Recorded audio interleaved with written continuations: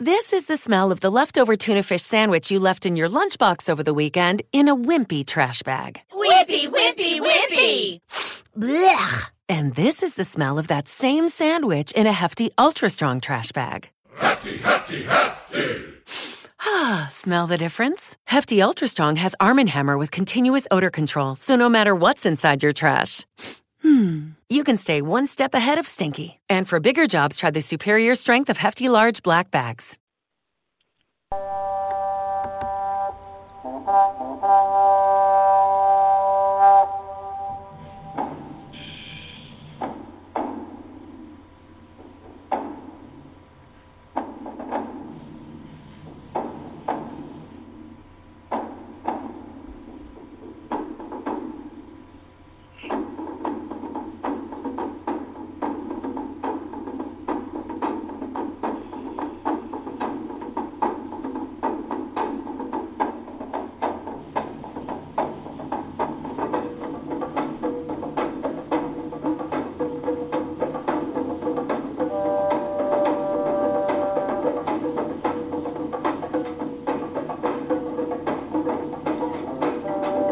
Welcome to the Kingdom Mandate. Join us each Saturday as we share empowering and equipping messages that reflect on the kingdom of God according to His sovereign will for mankind to remain in His covenant order.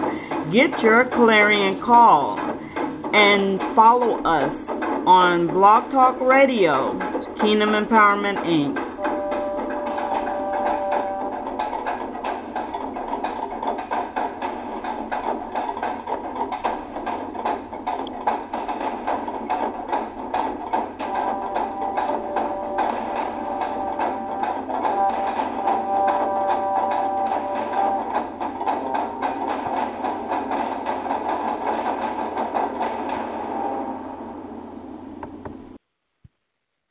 Good evening, everyone, and welcome to the Kingdom Mandate. You're listening to your host, Reverend Dr. Donna Ganney, and also I'm joined here with our co-host, Minister Belinda McKenzie. Now, we're hoping for a speedy recovery of our dear Sister Spencer Tyler to join us again in the near future, and we just want to continue to lift her up in prayers. And we thank everyone that has been listening in, and we want to tell you that today we're going to be talking about strange women of the Bible, the Holy Bible. And we're going to be talking about Zipporah. Let's look at what type of strange act did Zipporah do in the Bible, in the Holy Bible, that saved her husband and saved her child in the eyes of God. And we also want to look at some of her characteristics and where did she and her family lineage come from. So we thank you for joining in and listening with us. Before we start, can we ask Minister Belinda, can you open us up in prayer? Yes. Father, in the name of Jesus, Lord, we come before thy throne room, God. Father, we come asking you, God, to end. That our eyes of understanding be enlightened, God, by your wisdom and your knowledge, God. We ask that your word, God, will be manifested in us, God, with clear understanding that we may be able to grow, God, from your word. God, we ask that our ears be sharpened to listen, God. Diablo Sunday Aki, God. We ask you, Lord Father, to be in the presence of us, God. We ask you, God, to shape us and mold us according to thy will, God. God, we come, Lord Father, seeking after you. You said to seek after your kingdom, God, to hunger and thirst after you, God. And we stand before your throne, God, hungering and thirsting for you, God, to learn more of you, to know who you are, to the depthness and the height, God. Father, we ask, God, that the measure that you give us, God, will be increased, God, that it may benefit not just us, but others, God, that others will be fed from this word, Lord Father, in the name of Jesus. And we thank you, God, in Jesus' name. Amen. Amen, amen. And we just also want to encourage you to go back and listen to the previous messages that we have delivered under the Kingdom Mandate of God on the strange women of the Bible. We have been talking about this series for some time, for a couple of years now, and we spoke last week about the mother of Moses, which was Jochebed, and also to his sister Miriam. And this time we're going to be talking about his first wife, Zipporah. And let's just start on the journey with Exodus chapter 2, starting from verse 11. And you can go back and learn about the first two chapters that we read last week in Exodus 1 and 2. About, again, Jochebed and his sister Miriam. So let's start with verse 11 in Exodus 2, where it says, "And it came to pass in those days when Moses was grown, that he went out unto his brethren and looked on their burdens, and he spied an Egyptian smiting an Hebrew, one of his brethren, and he looked this way and that way, and when he saw that there was no man, he slew the Egyptian, and he hid him in the sand. And when he went out the second day, behold, two men of the Hebrews strove together. And he said to him that did the wrong, Wherefore smitest thou thy fellow? And he said, Who made thee a prince and a judge over us?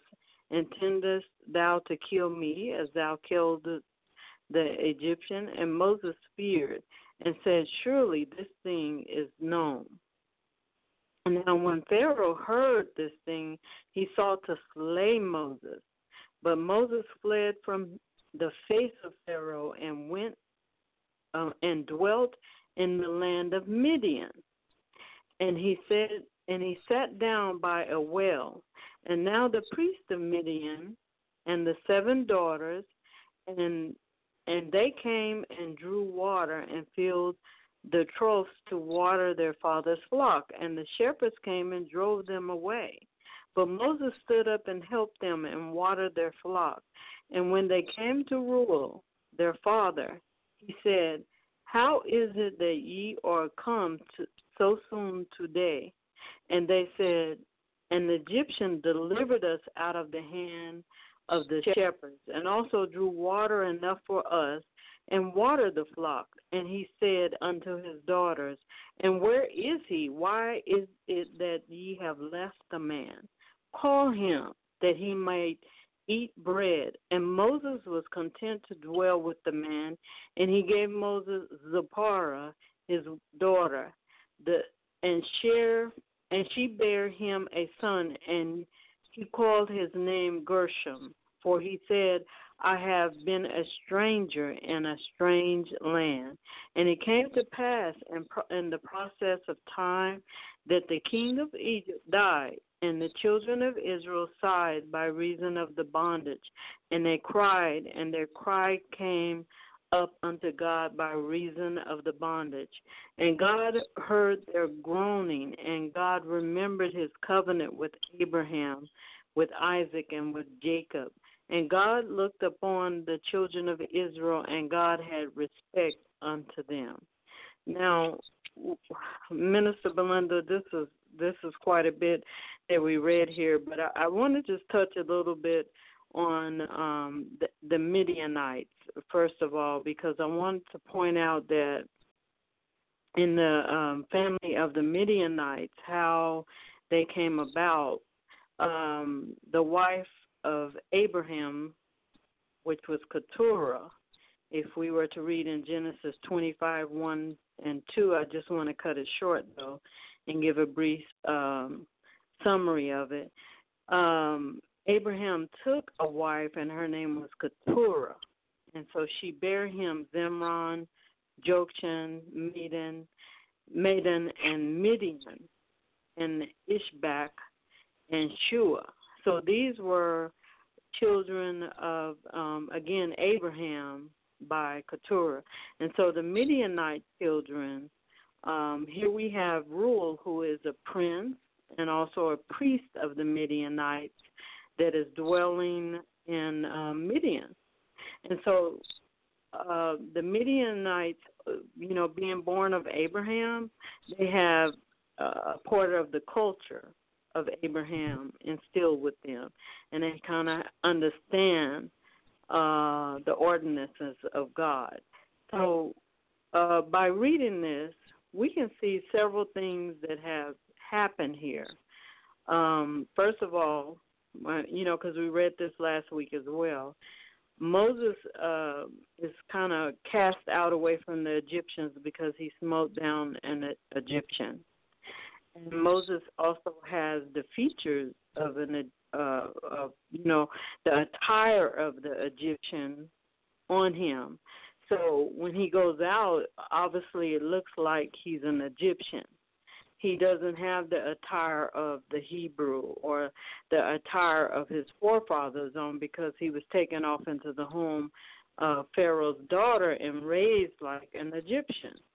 So they perceive that he's an Egyptian.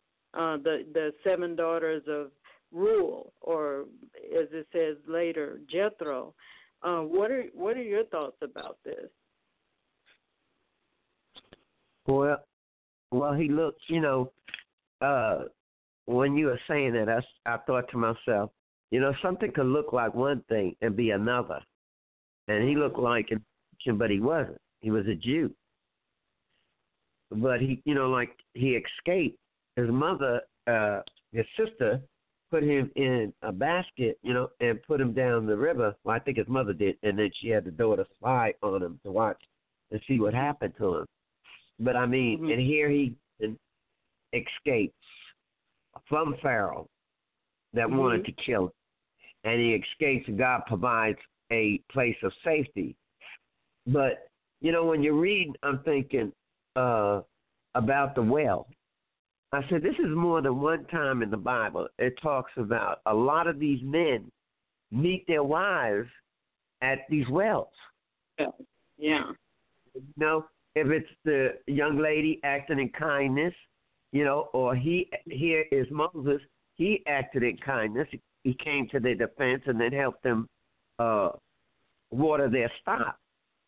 And when the father finds out, he tells them to come in and bring them to the house, which will initially he would wind up marrying one of his daughters. So there's a connection. I don't know if it's the well is symbolic to God's, his the water that God speaks of, the living waters. That everything has a purpose. The water has a purpose. The fruits of the Spirit have a purpose. The blood has a purpose. The blood sacrifice. All of those things. Let's look also too at the role of the women here. Because Reuel had 7 daughters. And again, he was written as in the Bible as a Midianite prince and also a priest. And we look at this, and that they would be like they were considered as being humble, I would say, because they are going out for their father to water the flock, to draw water and if you've ever pulled a bucket out of a well, it's not an easy task. Number one, because you have to, it's not like the bucket just goes down and it grabs water. You have to send it down a certain way in order for it to actually turn water into it and then pull it back up. So it's quite a skill. So they went out to draw water, and their father is a prince. He's honorable. They're considered in the place of honor, born in the place of honorable. And it's because of their father being a prince. But yet they're out there helping the father with their business, with his business. And as I said, he was a priest and a prince, and so his daughters also are catering to help him in his priesthood. And they're very modest also too in their approach, because they didn't take Moses back to the house without the father's approval. They went to talk to the father first to let the father know before they received his approval to bring him to the house. So they were very modest. Yet he still asked them, why didn't you bring him to the house with you? Because we look at that now. these are women, women working and doing and being humble in the house of their father, because I'm sure they could have had maids, they could have had anybody out there doing this, but for some reason his daughters was trusted with this task. What are your thoughts about this? There's a lot of thoughts, because this is contrary to today, but a lot of the upbringing and the social norms came out of the Bible. But we've gone so far from God, we think that, they, like you said, they came at him kind of like royalty. He was a prince, and he was a high status, of was a priest of the community. But yet they, some people say, well, why didn't the men get the water? Everybody had a job. That was their job to go, and they submitted to do it and go do it. You'd have to be humble to go and do it. You're not questioning what you're doing. It's just something that you do within that household, to help. That there, the girls, they went and just did it. And they even, I want to say, because the reference to the Bible is a reference to us. Everything we read, we learn from that Bible. And you could put it in today, how do I act? Sometimes people, when God, you have to have a willing spirit first. You have to be willing to hear instructions. You have to be willing to, there's times you're not supposed to question it. If there's order set in the pattern of doing something, and I'm not talking about religious order, okay? I'm talking about the order of God, the Spirit of God.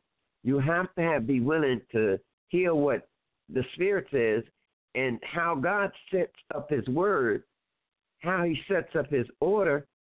You humbly submit. Amen. And these girls, these ladies went down there, and when you're doing labor, you don't have a lot of foolishness. You're there for a purpose. And like Donna says, you got to put that, you got to be able to learn, first of all, how you're supposed to do it. Then you follow the directions. You put the bucket down a certain way, like she says, to get the water in, and then it's not an easy task. So a lot of the characteristics is like humility, instructions, and then following those instructions. And then when they came back, they didn't invite them in there. It's funny because that's some of the things I do as a grown person. I don't invite everybody to my house. I get permission from God. And I mean, I'm still a child. I'm grown. I'm 67. But there's a grown, if you say, in God that has respect, and that grownness that we hear young kids and older people that haven't bothered to mature and say, I'm grown. But you're not willing to follow direction. You're not willing to set an order in yourself. When you go to a job, a boss will tell you to do it one way, and you'll try to do it another way.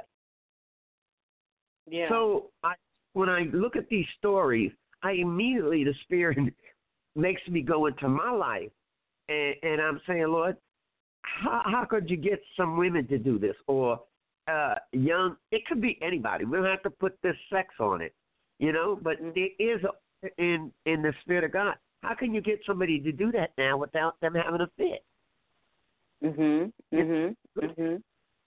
But and it's not your upbringing or your title. He had that, but think about.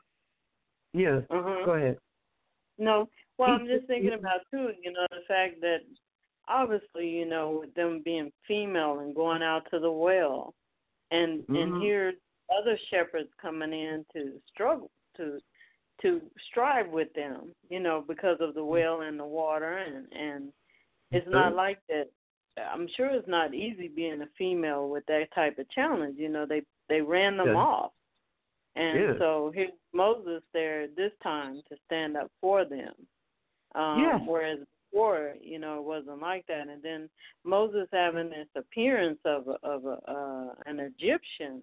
They didn't never talk to him. He said he was an Egyptian, but it was something about him that looked Egyptian that made them believe that he was an Egyptian as they're talking to their father. Of course, I'm hoping somewhere down the line, we can see that the father. It is revealed to the father that he's a Hebrew of the tribe of Israel. From the lineage of Abraham. When you said that him coming to their defense, here he sees a wrong and immediately goes to protect those ladies. That's a characteristic too, and an order in God, God's character, His people's character. He saw that and he went and helped them. And you see this in different countries. Women get attacked and people stand around. And they don't come to their defense.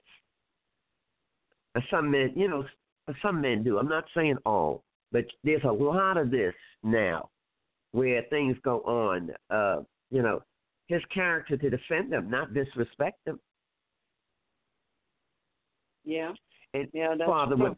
would said, when you hear that there was a danger to your daughters, but there was somebody that defended your daughters, and not only did that, but helped them in what the chore they were doing.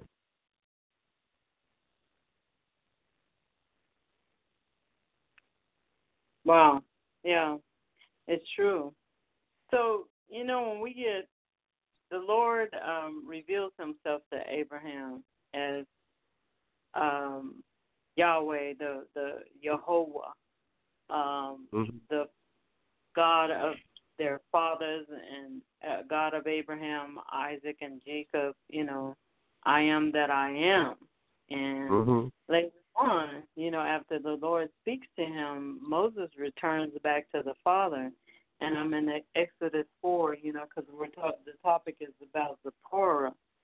And I'm in Exodus 4, verses 18, reading from verse 18, when after he has met with God and God has revealed himself as to who he is to Moses and what Moses' task is.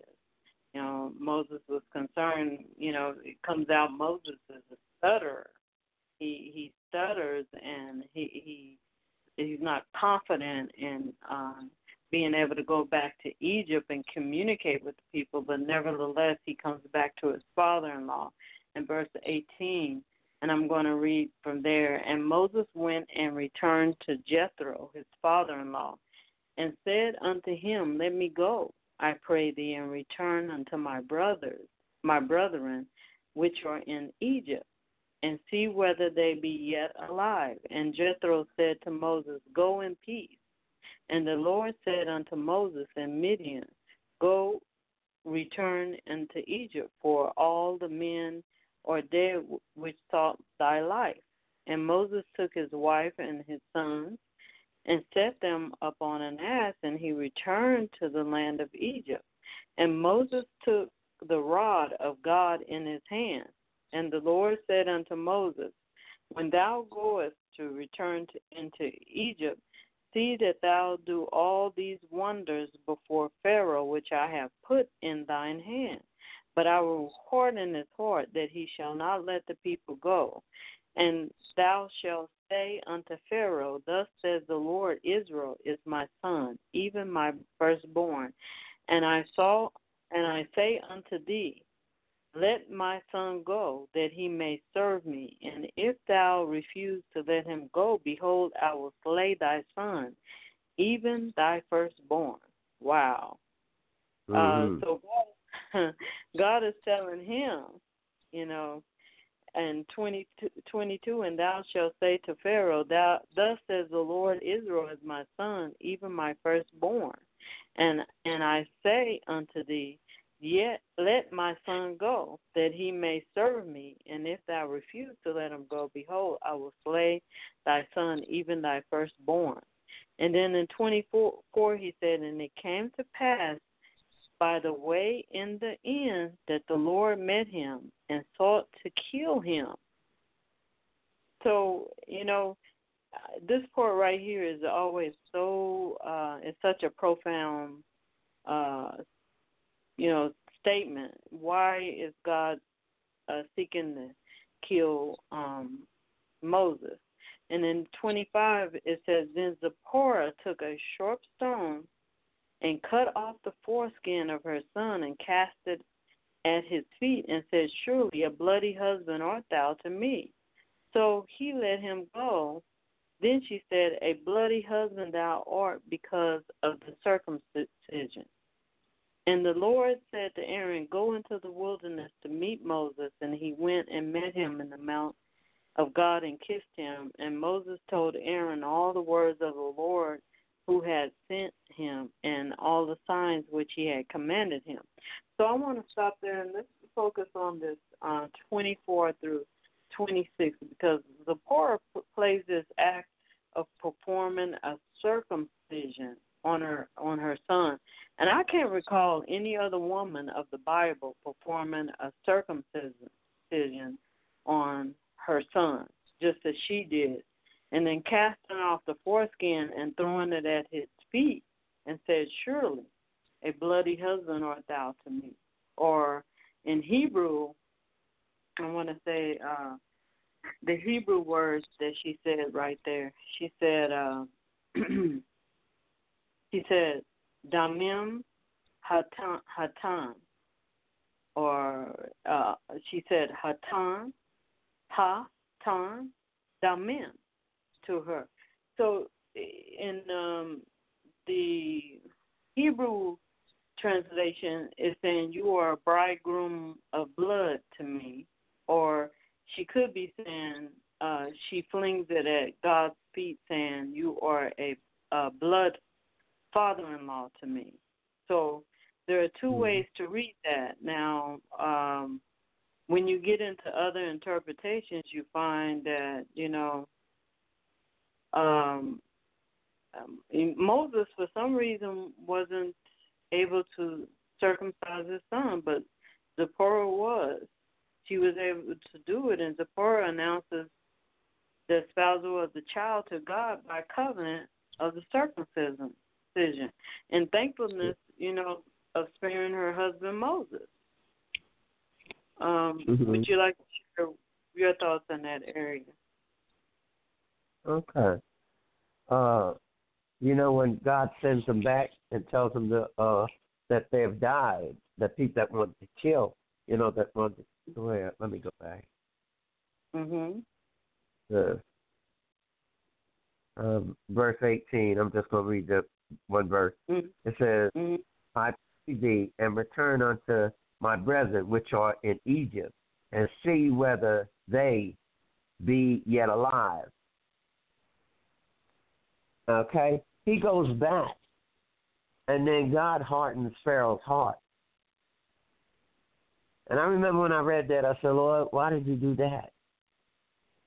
But God, in order for him to do the signs and wonders, he hardened his Pharaoh's heart. And then he told him he would do these things. So it was a sign. That's what I'm getting. It was a sign for Pharaoh, for the people, the power of God. And he said, let me see. It has to do with that firstborn, too. I think it was several things why she did that. Well, I want to take remembrance, too, that the Midianites are from Abraham, Keturah, which was Abraham's war. So that I'm sure that they understood circumcision, number one. Yeah. Then we look at also the fact that, when he says this about that he will, let me go back to the part where he says that about Pharaoh in 22, and thou shalt say unto Pharaoh, Thus saith the Lord, Israel is my son, even my firstborn. Yeah, and he's going to kill Pharaoh's firstborn, all the firstborn. So can you imagine what's going through father? You know, you let's say you woman of God, let's say any woman or man of God out there. And God is saying that, you know, he's going to kill somebody's firstborn child. He's going to kill that firstborn child. Can you imagine how the fear that goes through your heart when the Lord is saying he's going to kill someone, and about your own child? You thinking about how that person is going to feel, or how about their own child. Maybe you start thinking inwardly about your own child, and you find it even difficult to circumcise them because of you understand what I'm saying? Yeah. The thought of losing that child, and I'm wondering. But that go ahead. Because see, Pharaoh didn't fear God. And in order for you to think that way, you have to have some kind of connection, some kind of understanding from God that you would even consider that. But when you're a Pharaoh and a king, you think, because in their mentality, they didn't serve the Lord. So to him, it would be like a lot of words. But Zipporah knew some of that covenant. And she knew that they had to circumcise. And when God said the firstborn, and that they had a blood covenant with God. And when Zipporah heard that the firstborn, she turned around and circumcised that boy, and then threw it. It was for her husband and her son. What was it she says about a blood husband? Surely a bloody husband art thou to me. Okay, so she's claiming I'm of his lineage. I'm of his covenant. And then she does it. Her son, that's her firstborn. And to me, I'm saying, Lord, was that she knows the tradition. He wasn't circumcised yet. But she's watching, hearing that this man, God says that they're like the firstborn to me, his people. Amen. To kill all of them. But what happens later, my mind went right to God when that was spoken. The angel came with the blood and put it over their doors. So none of the Israelites, firstborns, would die. Now here she is cutting real fast and making that connection by blood. Yeah. And again, the first woman in the Bible to circumcise her son, which is quite interesting in itself. Very interesting. Because I even after a mother will take her child, a boy, to the hospital, it's just like it cuts a short sore inside of you to know that your child has been cut in such a very tender area, So it's for her to do it herself. It took a lot of willpower for her to do that. And also, not only to save the son, but to save Moses as well from the anger of God. And that is it takes a lot, and she had the willpower to do it, and she had the strength, stamina to do it, because she had a different level of faith in her to persevere. Let's look at this Exodus 18 about Zipporah as well. I'm reading from verse 1, and it says, when Jethro, the priest of the Midian, Moses' father-in-law, heard of all that God had done for Moses and for Israel his people, and that the Lord had brought Israel out of Egypt. Then Jethro, Moses' father-in-law, took Zipporah, Moses' wife, after he had sent her back, and her 2 sons, of which the name of one was Gershom, and for he said, I have been an alien in a strange land. And the name of the other was Eleazar, for the God of my father said he was mine help, and delivered me from the sword of Pharaoh. And Jethro, Moses' father-in-law, came and his sons and his wife unto Moses into the wilderness where he encamped at the mount of God. And he said unto Moses, if thy father-in-law Jethro am come unto thee, and thy wife and her 2 sons with her. And Moses went out to meet his father-in-law, and did obeisance, and kissed him. And they asked each other of their welfare, and they came into the tent. And Moses told his father-in-law all that the Lord had done unto Pharaoh and the Egyptians for Israel's sake, and all the travail had come upon them by the way, and how the Lord delivered them. And Jethro rejoiced for all the goodness which the Lord had done to Israel, whom he had delivered out of the hand of the Egyptians. And Jethro said, blessed be the Lord, who hath delivered you out of the hand of the Egyptians, and out of the hand of Pharaoh, and who hath delivered the people from under the hand of the Egyptians. Now I know that the Lord is greater than all gods, for in the thing wherein they dealt proudly, he was above them. And Jethro, Moses' father-in-law, took a burnt offering and sacrifices for God.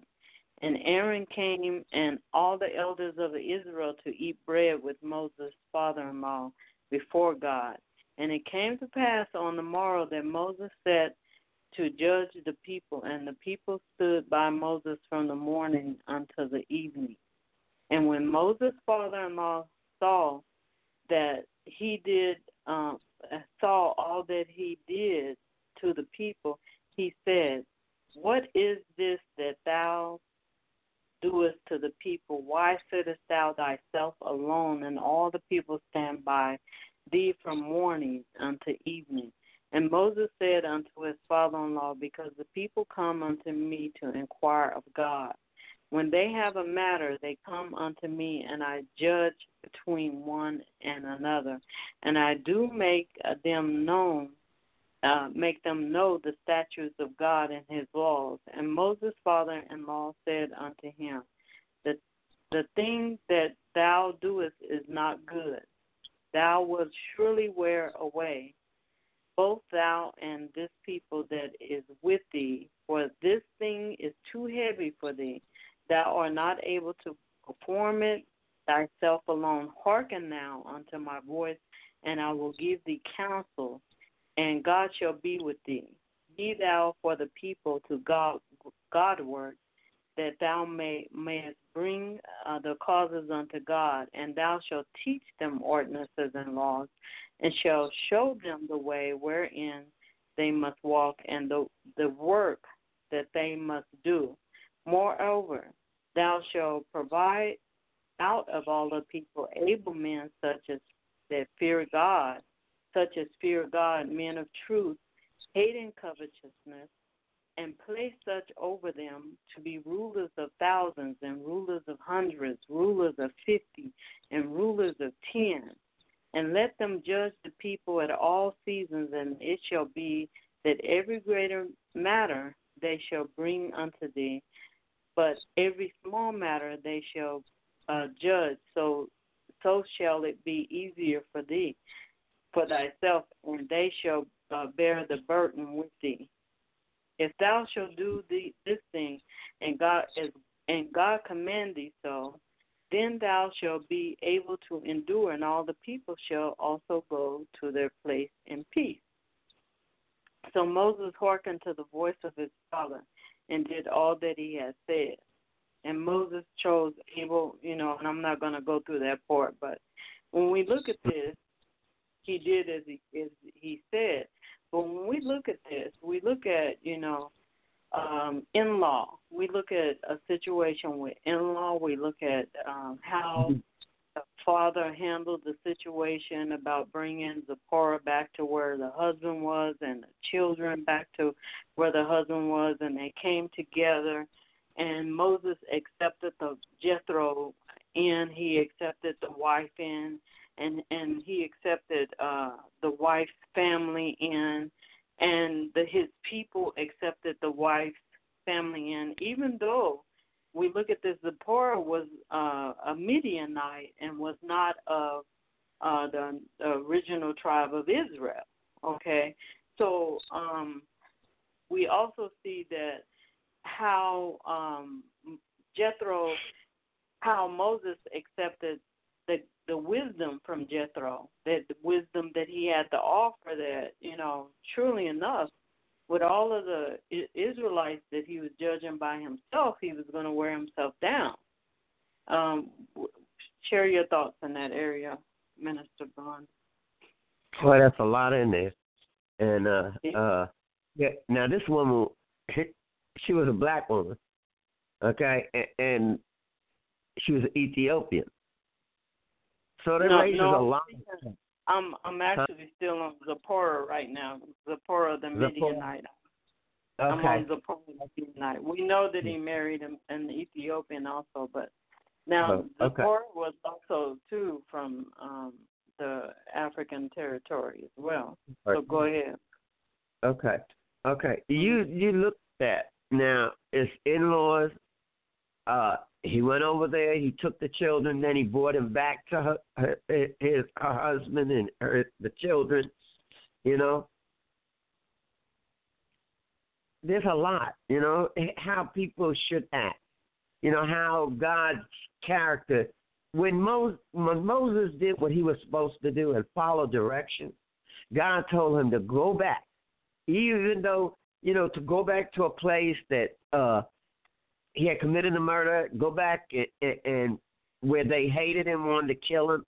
But even though they had died, he still didn't know what was there, the left, or, if there was some more remnant of people that wanted to hurt him. But he followed God's direction. Mm-hmm. God hardened the Pharaoh's heart because he had a purpose in it. All the signs and miracles traveled outside of that area, all the way back to Zipporah's father. He heard about it. And out of that, it changed his continent. It changed his thought because he knew some of the traditions, but he wasn't an Israelite. But yet he could still see that Moses' God was better than any of the gods. Amen. And I think of the way that he honored his father-in-law, the way the father-in-law honored Moses. It didn't bring conflict. When God is in the midst of it, and people are leaving all of their thoughts or whatever their personality is, just obedience. Mm-hmm. And to see when he came back, and then he allowed this man, he's looking at Moses. He's looking at how God is doing this. Then Moses gives him some understanding. But he looks at it in a different way than maybe Moses is looking at it because he's just being obedient. That's something God has told him, so he's being faithful. But yet the man gets him, it's going to wear you out. Yeah. But he says, pick men that are men of truth, hating covetousness, and a place such over them. But he's saying, okay, here's some order. This is how you do it. But they had to be people that had the character of God. God is not a God that will lie. He is a God of truth. He doesn't take, if you walk in the character of God, you don't take bribes. Then train them, and then let them bring the larger matters, and they could decide over the small matters. Right. When I see this, I think of pastors, you know, that do this kind of thing and don't realize they cannot do it all. Teach the congregation that he is not the sole provider, that you have an obligation to learn the Word of God. You have an obligation to grow. And there are gifts amongst the congregation, and they should be set out, you know, in an orderly way. Well, this is how you could do this training people. There wouldn't be so much people leaving the place that God told them to stay. You know, I'm talking about a spiritual place, the order. No one does anything if they're in God without the order of God. He's the one that is the ruler of your temple that we live inside. He lives inside of us. And our body is the temple of God. And the scripture says, how can two agree unless they walk together? How do they walk together? On the Word of God. You got to follow the Word of God. So here, and there's order in this. You know, and he's telling them, Moses, you need to do this. But it's not outside of the order of God. This man has enough knowledge that men that will honor truth. And you know also too that like I said, Moses, the Bible said that God said Moses was meek. Remember when Miriam, you know, and Aaron was coming up against Moses because he had married the Ethiopian woman. We talked about that last week. And God said that, you know, he talked directly with Moses. He was meek in his heart. So Moses was meek in his heart when he was judging.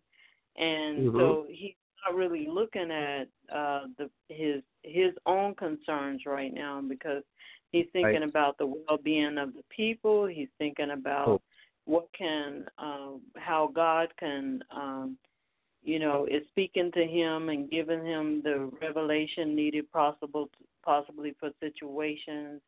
And God has given him the law and everything, but he's not realizing that, like you said, at a certain point you have to start rolling those things down and teaching others and helping them to get connected with God into that covenant relationship, and to develop that meekness inside of them that God will speak directly to them, so that the carrying of the law and the order, the mandate, the kingdom mandate of God can increase throughout the population, because you realize, you know, as he's going on, he's looking at from a high level. Jethro is looking from a high level to from the top to the bottom, and he's seeing that he's looking at it, you know, with the physical eye, and I think somewhat a spiritual eye, that something is out of order here. So it needs to get aligned to the will of God.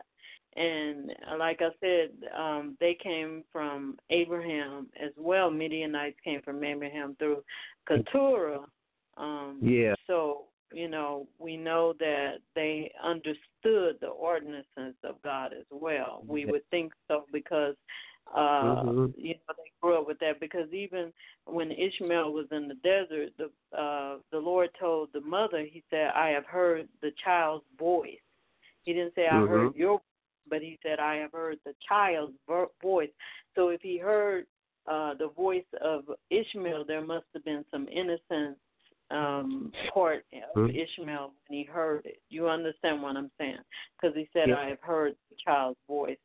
So, you know, our ways are not God's ways. And a lot of times we tend to want to form a picture of things based on our ways and the way that we function, especially those of us here in America. We want to look at it from an American view, but we're not looking at it from the biblical view of God, you know, and his sovereign will out of it, you know, extracting his sovereign will out of it, because we can draw our own intent into the situation if we're not careful.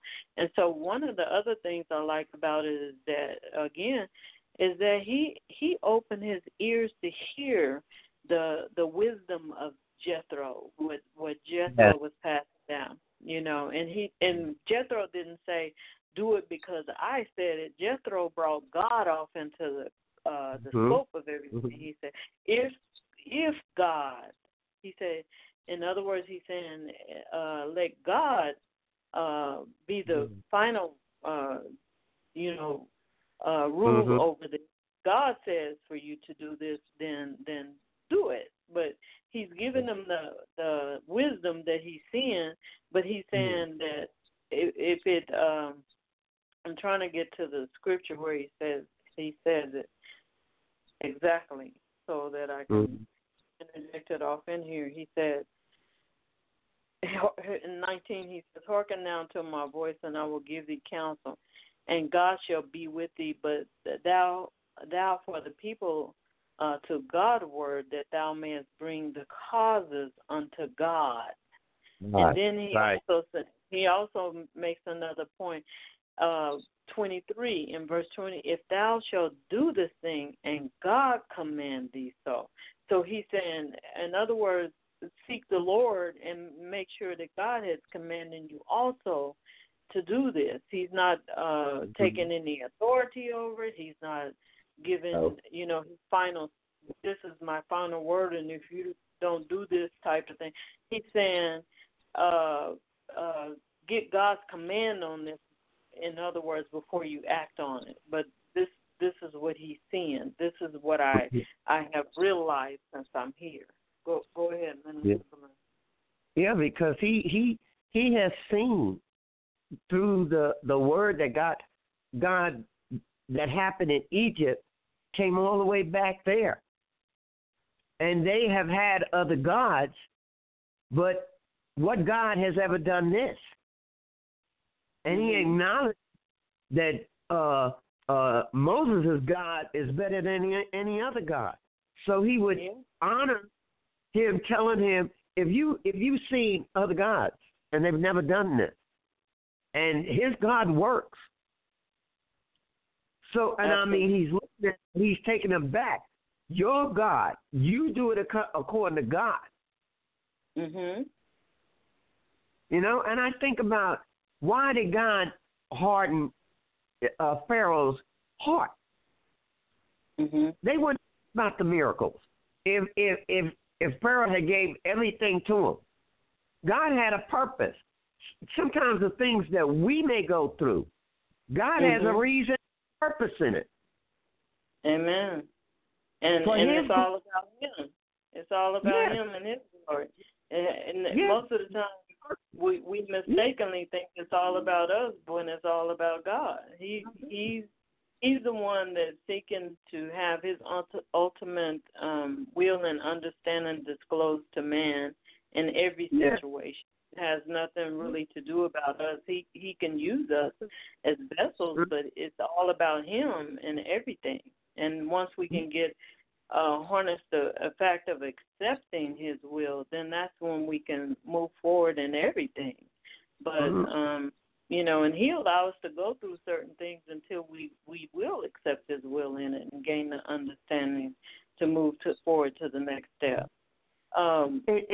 Moses, he didn't do anything other than killing that man when he sinned, but yet even that had a purpose, to lead him out of Egypt to go where this man was, but then it would send him back.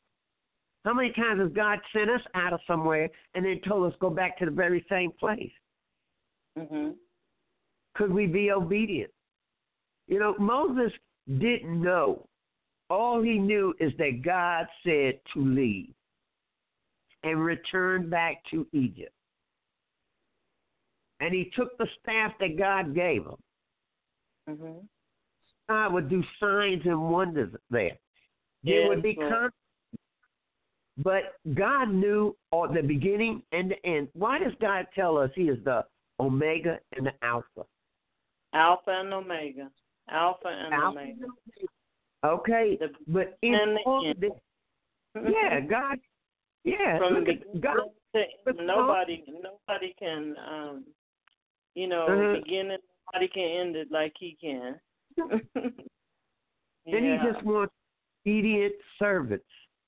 You know, we are a living testimony of God's support and love, but we have to be willing to be obedient children.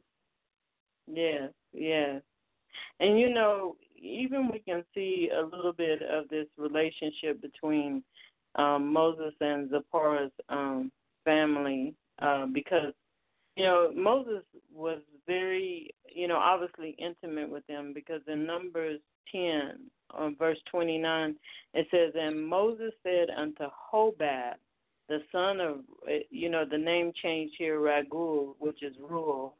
Actually, originally it was Rule, but it changed in Numbers 10, verse 29, it changed to Ragul, the Midianite. So Moses, which was Moses' father-in-law, the same, which is Zipporah's father, we are journeying into the place of which the Lord said, "I will give it to you. Come thou with us, and we will do thee good, for the Lord hath spoken good concerning Israel." And he said unto him, "I will not go, but I will depart to mine own land and to my kindred."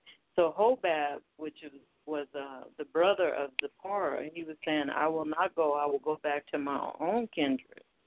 And he said, let us not, I pray thee, for this is Moses talking to him again. And he said, "Let us not, I pray thee, for as much as thou knowest how we are encamped in the wilderness, and thou mayest be to us instead of eyes. And it shall be, if thou go with us, yea, it shall be that what goodness the Lord shall do unto us, the same will we do unto thee." And they departed from the mount of the Lord 3 days' journey, and the ark of the covenant of the Lord went before them in the 3 days' journey to search out a resting place for them, and the cloud of the Lord was upon them day by day when they went out of the camp. And it came to pass when the ark set forth that Moses said, "Rise up, Lord, and let them thine enemies be scattered, and let them that hate thee flee before thee." Amen. Bless the Lord. Hallelujah. And when it rested, he said, "Return, O Lord, unto the many thousands of Israel." So, you know, he had intimacy with the wife that was given to him by Jethro, Zipporah. And he saw how Zipporah stood for him when in the circumcision of the child.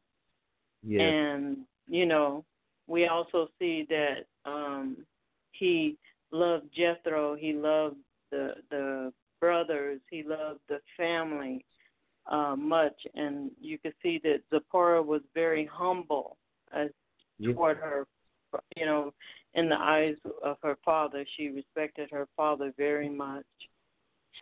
She honored and her and all of the family, the sisters, because I'm wondering, okay, why was these 7 sisters out there watering the troughs, and then here it is, there's a brother by the name of Hobab here. So, you know, and I'm looking at how industrious the daughters were at that time. She and her sisters, and they, you know, they really were humble toward the father, and the father had given them a lot of wisdom because Hobab, he understood his destiny, and the Israelite destiny was 2 different directions, so he immediately turned down following, you know, Israel into their purpose and their destiny. He knew that wasn't for him. So how many people would do that? Because, you know, somebody coming by and you saying, "Oh, God, our God is getting ready to bless us. Come on and go along with us.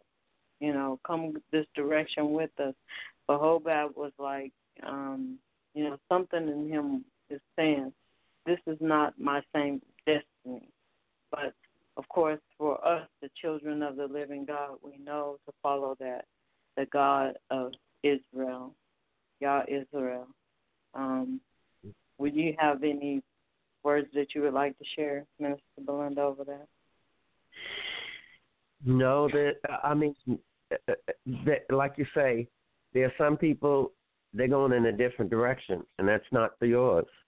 But we have to go in the direction that God says, and learning to just accept that order, and Moses wanted him to come, but he didn't go. We have a heart to want to help or want people to share, but that might not be their destiny. But God's people need to surely follow what God says.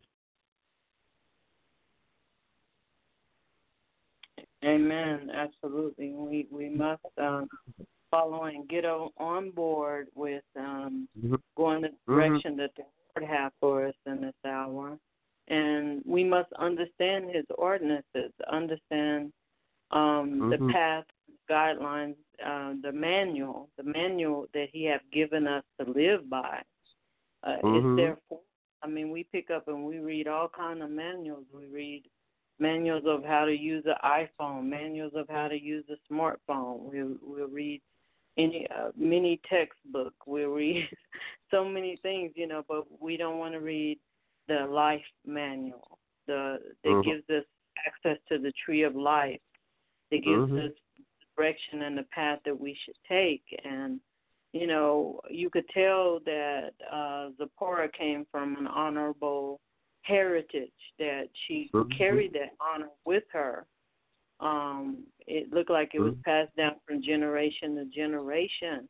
And I think that we need to go back to those, I'm not saying go back and live the way that they did where we're going in water and trough, but I can see the traits and the characteristics of it.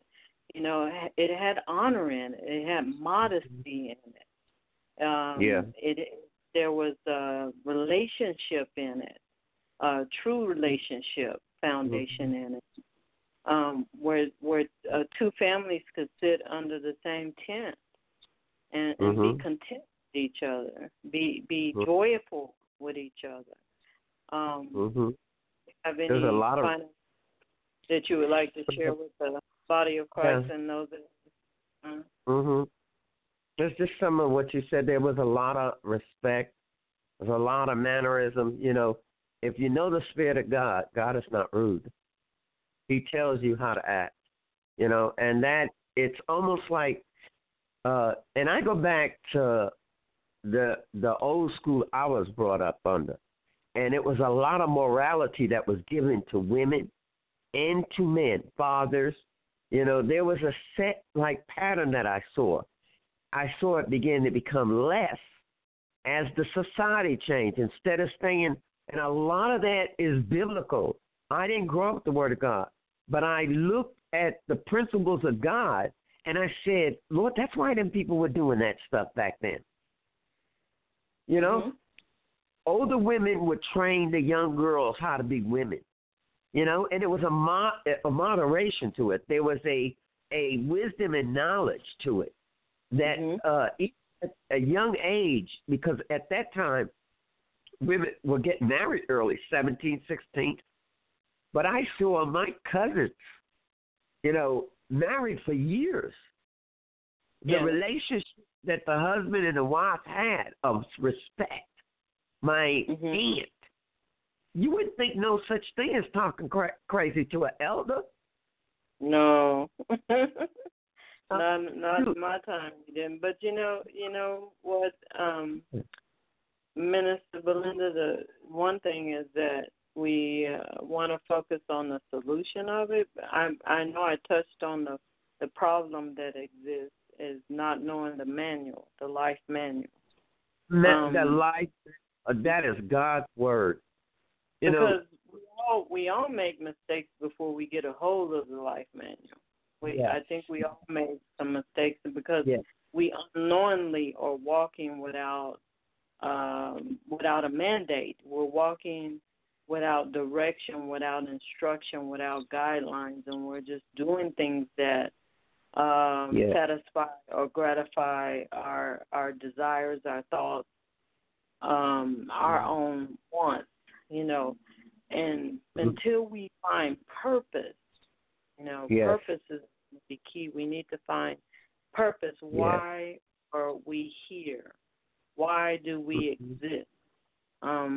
Because otherwise we're just moving to and fro and about without any direction, without any knowledge base on why we're here. So I think we need to go back to the basics and understand, what is your purpose? What is our purpose here? Why do we even exist in this world? And if we pick up the life manual, it gives us everything that we need to know. It gives us every balance of instruction, everything that we see right now. We can understand why it is the way that it is now. When we pick up this life manual, the Holy Bible, and begin to read it, not just read it with just to have a knowledge base, but read it to gain an intimacy with God and that purpose. Yeah. Even, when you learn, like you say, he says, my people perish for lack of knowledge. And when you don't have that guide, this Bible, and you don't have that understanding, you, like Sister Donna says, you're walking around in darkness. So you're being affected by all kinds of things. And your own mind will think certain things. And you think this is okay. And then you find out what you do has such conflict in your life and brings such damage, to your people are hurting. People are thinking, suicide. That's the answer. But when you come to the knowledge of God, it changes you. It changes your character. It changes the way you think. It molds you way that even the way you live, a young child can look at you and move in that. If they're disobedient in another lifestyle, that order starts to change that child. That the Spirit of God moves on that person, touches that person.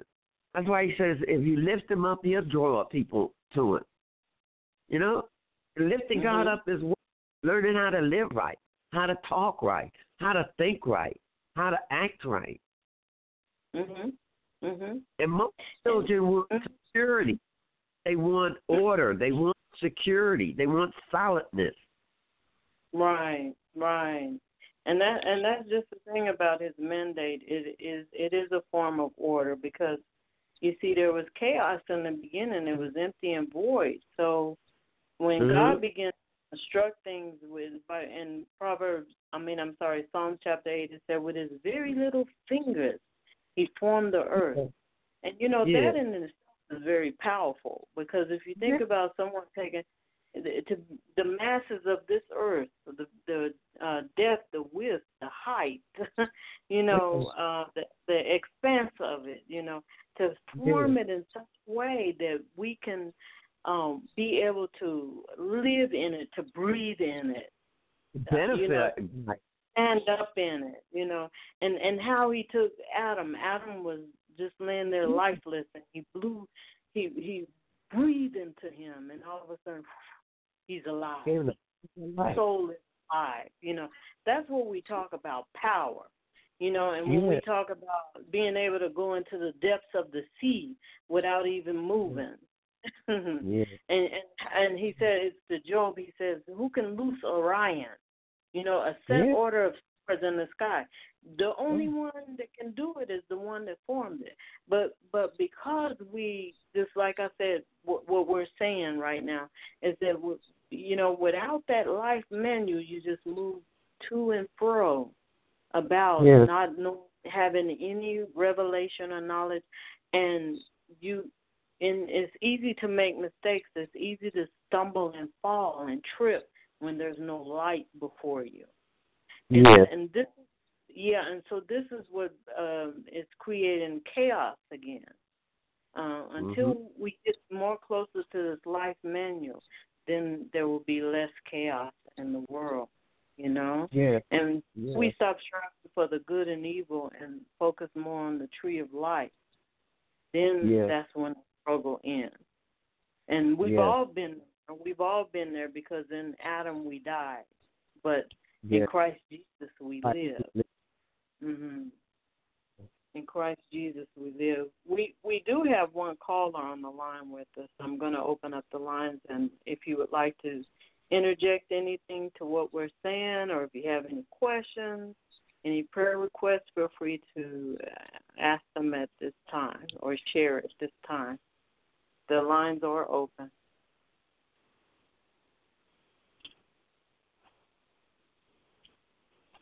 Okay, well, we want to say thank you for listening in to the Kingdom Mandate. We've been talking about strange women of the Holy Bible. Our topic for the day has been Zipporah. We can say the first woman who performed circumcision on her son. Mm-hmm. And we want to say also, too, go back and listen to the other Strange Women of the Holy Bible series that we spoke about. We've spoken on Ruth. I believe we talked about Tamar. And who else have we talked about, Minister Belinda? It's been quite a few now. And these are unusual women that often are left out in the Bible. So do go back and listen to them so you can understand that we as women, we do have a role to play in this world. We do have a role to play. Even though some things may be strange about us, it's a form of encouragement to let you know that you're not alone out there and that you can overcome everything you may be facing out there at this time, that the Lord has a mandated message for you. He has an order for you to follow, and that the Lord is going to bless you as you tap off into that manual, get off into His manual, the Holy Bible and the Word of God that gives life, and learn of Him so that you can grow and walk in His order and live and strive for that eternal life, because there's no better place to go to. We don't want to go to that other dark and dreary place, and nor do we want to live in that dark and dreary place. That we want to live in our Lord and Savior Jesus Christ. Minister Belinda, do you have anything else that you would like to say to the body of Christ now? Yes. God's Bible is hope, and it's peace in it. There's love in it. There's correction. Love is correction. All of it. And what Sister Donna says, that women have a place in the Bible. They do. They have a place in this life. And God wants to give. He said, I came to give you life and life more abundantly. And it's for us to say, Lord, what does that mean? And like He says, hunger and thirst after Him. Ask God, thirst for His righteousness, His wisdom, and His knowledge. And even He's not partial. I look at Moses, I look at Zipporah, how she was connected to Moses. She was just as important. And here's Moses with a stutter. So that's people, you may think that your shortcomings limit you. Maybe they do in the natural world, but not in God. And that's a place that God takes you out of when He develops the strength, His wisdom, His knowledge. He lets you know that everything that you have in you is important. And if the negative is there, He's the builder of the house. He will cut down, take out the part that's not good, and edify the good, and put the part that needs to be in there to make you better. He'll put what you need inside of you. I think it's Sister Donna. Okay, she has a gift, and it comes out real smooth. Sometimes it doesn't with me. But I've learned we all have gifts. And they're just as important. She's my sister in Christ. I honor that. But I'm not Donna. I'm Belinda. And I've learned to love Belinda. God loves me. And that there was a time I used to say, oh, God, I don't know I can't do this. Look at them, how they're doing this. There was a lady that could quote the scriptures. I mean, remember that stuff and quote it and throw it out there. Tell you where to go find it. I had to dig and learn and go over and over. But it doesn't matter. You know, we all fit into that body and into that order. And that's what I like about God. When this Zipporah had a place, you know, and her humility, a lot of times we think humility, a humbleness is a negative. It's not. Being meek before God, he talks to the meek. He doesn't talk to the proud and the hard-headed. But he'll talk to you if you humble yourself and just come before God and say, Lord, I'd like to know who you are. Show me, Lord. And when we see our faults, saying, God, change me. Change me according to thy word, Lord, that I can be used by you.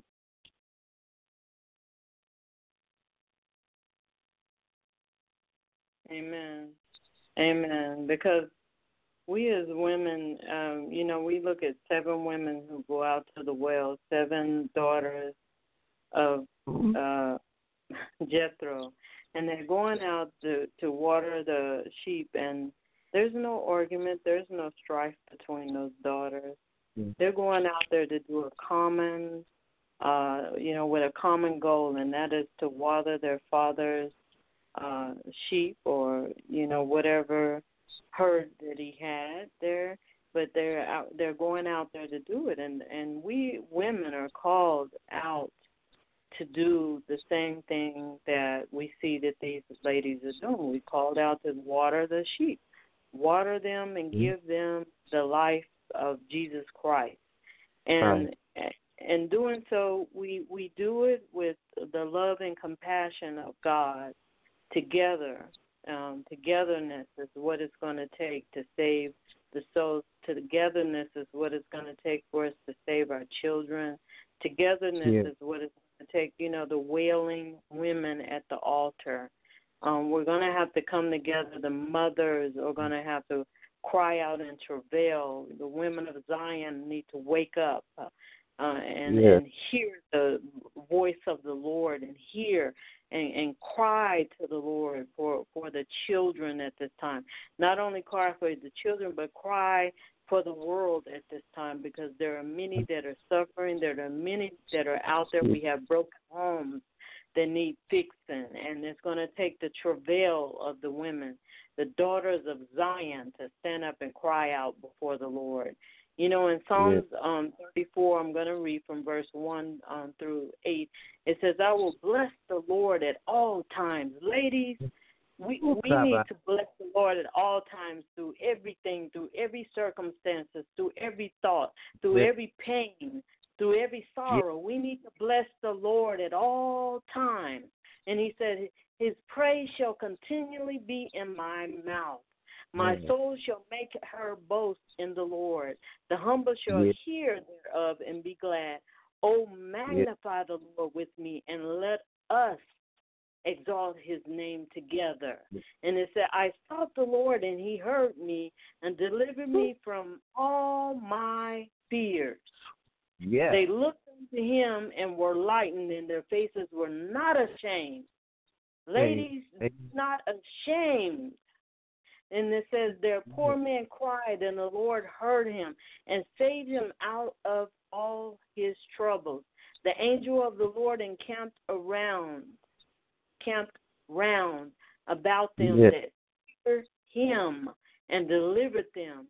Oh, taste and see that the Lord is good. Blessed is the man that trusts in him. Ladies, we have to wake up. We have to, I'm speaking to the mothers out there. We have to come back to that plane where I can remember the ladies crying at the altar. I remember the mission meetings that the women used to hold.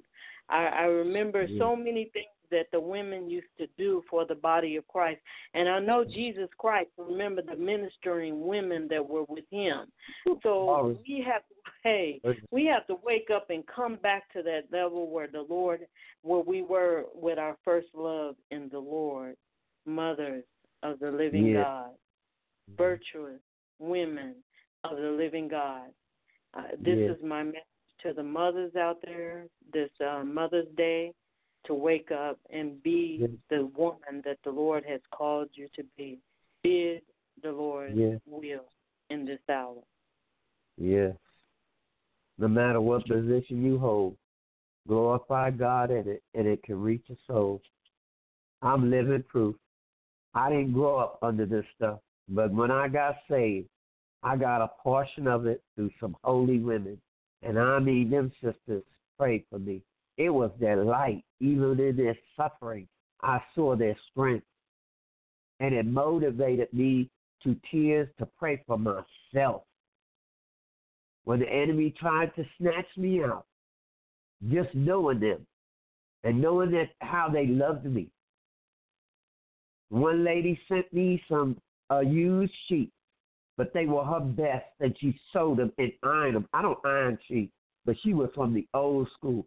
It touched my heart. It reminds me of all those women that I didn't know, but I seen something in them, and I didn't know what I was seeing as a child, but I would want to sit next to them. Just sit next to them, calm you. I thank God for all of this. And those that may have been hurt and have left God, return back, because there's a generation being lost, and they need you. They need to see Jesus in us.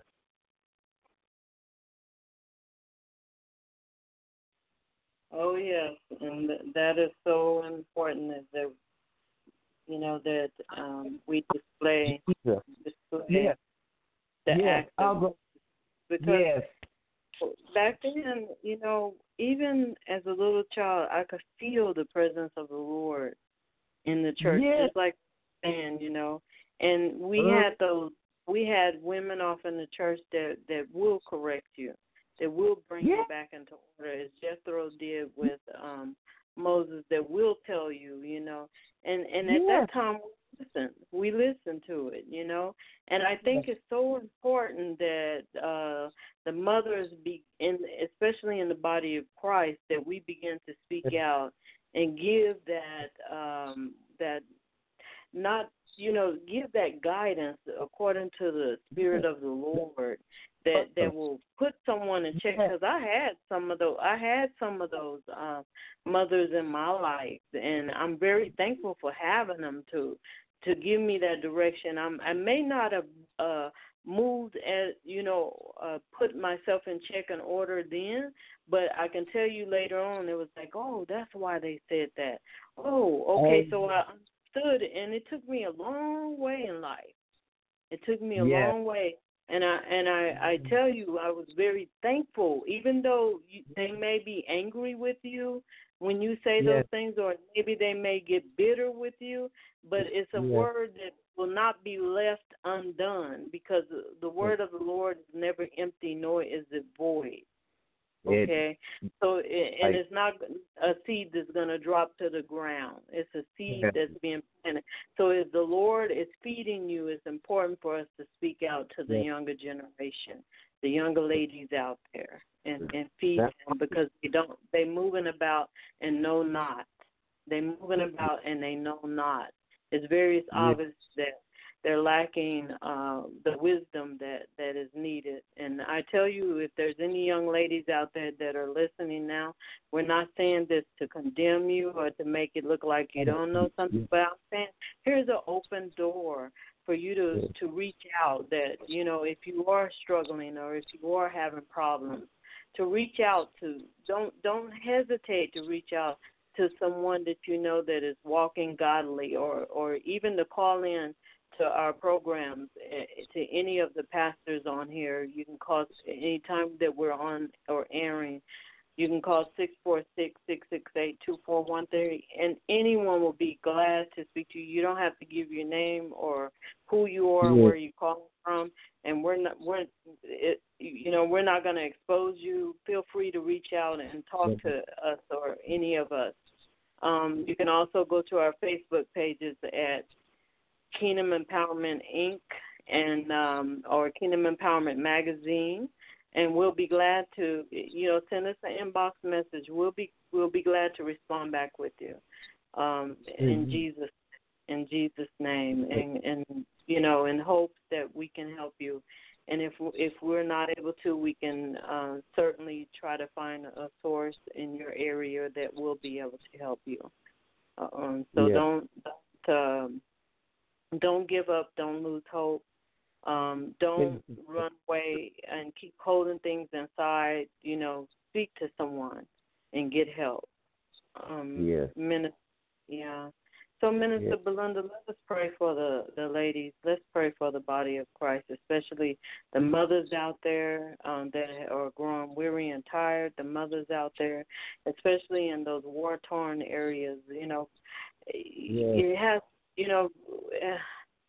It has to be very detrimental to a mother in a place where there's no medicines or no food available for a child, Let's pray for the mothers there and pray for the mothers here as well throughout the whole world. Oh, Father, in Jesus' name, do I come in the throne room boldly, God, but humbly. Lord, I stand as your child, God, and I come, God, praying for every mother wherever they at, God. I pray, God, as a witness, Lord.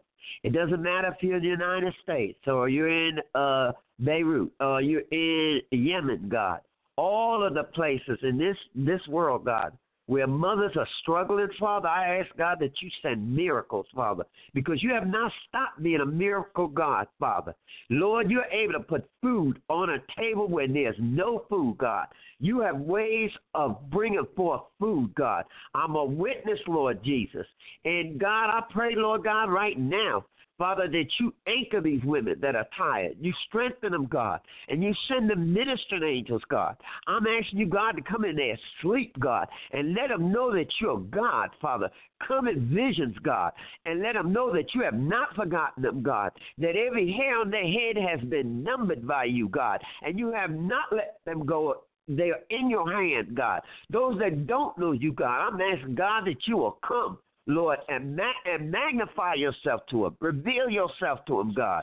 In the name of Jesus, I pray, God, for every need that they have, God, be met according to your riches and your glory, God.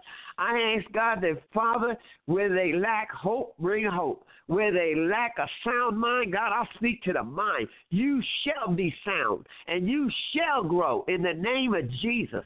But, God, those that are dealing in depression, God, I curse it, Father, in the name of Jesus. God, bring the abrosa to them. Lord, I pray, Lord God, that your hand, you said your hand's not short, God, and we know that, God. We've seen it in our lives, God, where man said no and tried to shut a door on us. God, you bust the door open. So every door, God, that is accounted unto them, God, open it up. And every door, God, that the enemy tries to open up to them, to destroy, to kill, and take away from them, God, I ask that it's shut. God, I ask that a hedge of protection be around them, God. I ask, God, that you will magnify the gifts in them, God. I ask, God, where they've been torn down, that you will lift them up, God. But you said you are the carpenter of the house, God. Build in them what they need. Take down what they don't need, God. But, Lord, you build the house, Father. I ask, God, those that do not have the spirit of love around them, God, that you will just love them through, God, that you will hold them and let them know that I want them to feel you, God, to know that you are not, God, that you are mighty. And every need that they have can be met according to you, God, according to thy word, Father. I ask, God, any that are on this line, God will hear this. If you are not saved, I ask, God the abrosa, God, come to them, Lord. Come to them, Lord Jesus, and let them know that there is a living God that cares for them, that loves them, God. God, I pray, Lord, for all of the body of Christ, Father. I pray, God, if we need correction, Let us accept the correction, God. But you said you love them, that you chastise them that you love, God. Our parents chastise them. I'm not talking about abuse. Father, in the name of Jesus, correction is also telling the child right from wrong, God. You love them because you want them to be healthy, Father, and to grow. Lord, I ask you, Father, Lord, all of them, God, you know who they are. You know their names, God. You know where they are. Father, you are God and God alone. You said you are the Alpha and the Omega. You're the beginning and the end, God. And, Lord, they need to know who you are, God, Father. Those that have never heard you, God, begin to sit there. Miyaroko, your hand is not limited, God. You care about that one that's lost, God. If you have 99, you already know you got those. But you care about that one that's lost, God. I'm praying, God, whatever situation, whatever their handicaps that they think limits them, God, manifest yourself and let them know that it does not matter. You said whatever a man lacks, ask the Father, Father. Begin to open their mouths and let them ask. I want the wisdom of God. I want the understanding. I want my eyes of understanding be enlightened. I want to hear what thus says the Lord God. Lord, reverse that which has been done and bring it forth, God, into the measure that you want, God. I pray, Lord, Father, God, that every chain will be broken off, any that are in bondage, God. I pray, God, that those chains be broken, God. And Lord, wherever they at, you can deliver them out, God.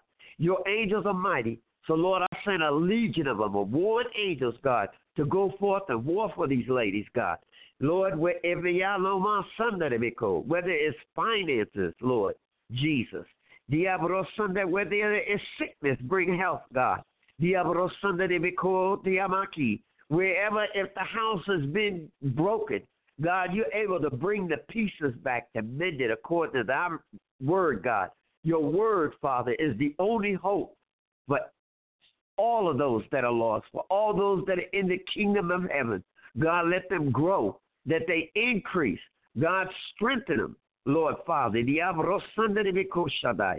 Strengthen them, Lord Jesus. In the name of Jesus. God, you've got to have a break. Some of them need breakthroughs, God. They need to see your hand just break it, Lord. Break the, God, if it's in the stronghold, in the mind the enemy's trying to destroy, God, break it. Father, in the name of Jesus, God. Let the doors, God, Lord, in the spirit realm, God, there's a large door. And it's mighty. It's opening up. It's mighty. It's a wide door for those that come through, God. In the name of Jesus, God. For God, you say what door you open, no man can close. And what door you close, no man can open. So, God, we ask that door, God, is open. But let them go through. If you say now is the time to go through, let them not hesitate. But let them run to that door and let them go in.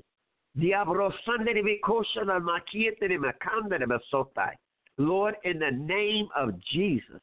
And I call it done in Jesus' name. Amen.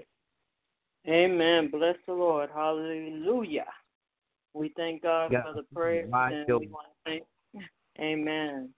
We thank God for everything that he's doing, and we pray in the mighty name of Jesus Christ that he will be with everyone. For the youth, anyone that is out there listening that do not know Jesus Christ as your Lord and Savior, and you want to know him, get a Bible, get you a Holy Bible.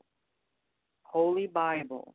Open up that Bible and start reading it and ask God to reveal himself to you through that Bible. And ask God also to reveal himself to you in body, in your spirit, in your soul. And ask him to rule in your body, to give you that ultimate covenant relationship that he desires to have with you. The Bible says, draw nigh to him, and he will draw nigh to you. So you have to open up your heart. He's already knocked at your door. It's you that have to open up your heart and receive it. When the woman who had an issue with blood, she pressed through that crowd just to touch the hem of his garment. And she touched that hem of the garment, she received a release of power, dunamis power. Yes. Made that blood dry up that was coming out of her. And you know the thing about this is that she had faith and she believed in him. She faith and she believed that when she touched that hem that she was going to be made whole. And he said, woman, by your faith you've been made whole. Many women out there are suffering right now. This is an opportunity for you to stop and reach out and touch the hem of his garment and receive your healing. Receive the power of the Holy Ghost in your life so that you can live, so that you can see those stumbling blocks before you, that he can shed a light on the path before you, and that you will not fall. You need his wisdom, knowledge, and understanding in this hour. He said, you perish. We perish because of lack of knowledge. We perish because of lack of wisdom. We perish because of lack of understanding. He said we perish because of lack of vision. We need those things to survive in this hour. So get down on your knees and say, Jesus, I accept you as my Lord and Savior over my life. I believe that you are the Lord over my soul, and I give you full reign over my life, that I may reign as a son or a daughter in the kingdom of the living God, and accept them into your life right now today. And once you do that, again, open up your Bible and read it. Read your Bible and get to know Jesus Christ. Get to know the manual for your life. In Jesus' mighty name. God bless you all, and may his grace be with you now and forevermore. God bless you. Amen. Thank you. Amen. You're welcome, Don. Happy Mother's Day to everyone. The mothers out there. I said happy Mother's Day to the mothers out there. There's those that don't think it's so happy because your kids are running crazy, but have faith in God. Say, I'm happy anyway. And remember this one thing. You did one thing, and that is you gave them life. Life, that's right. And pray that life will align to God's will in Jesus' name. Yes. God bless you all. Amen. Amen. Amen.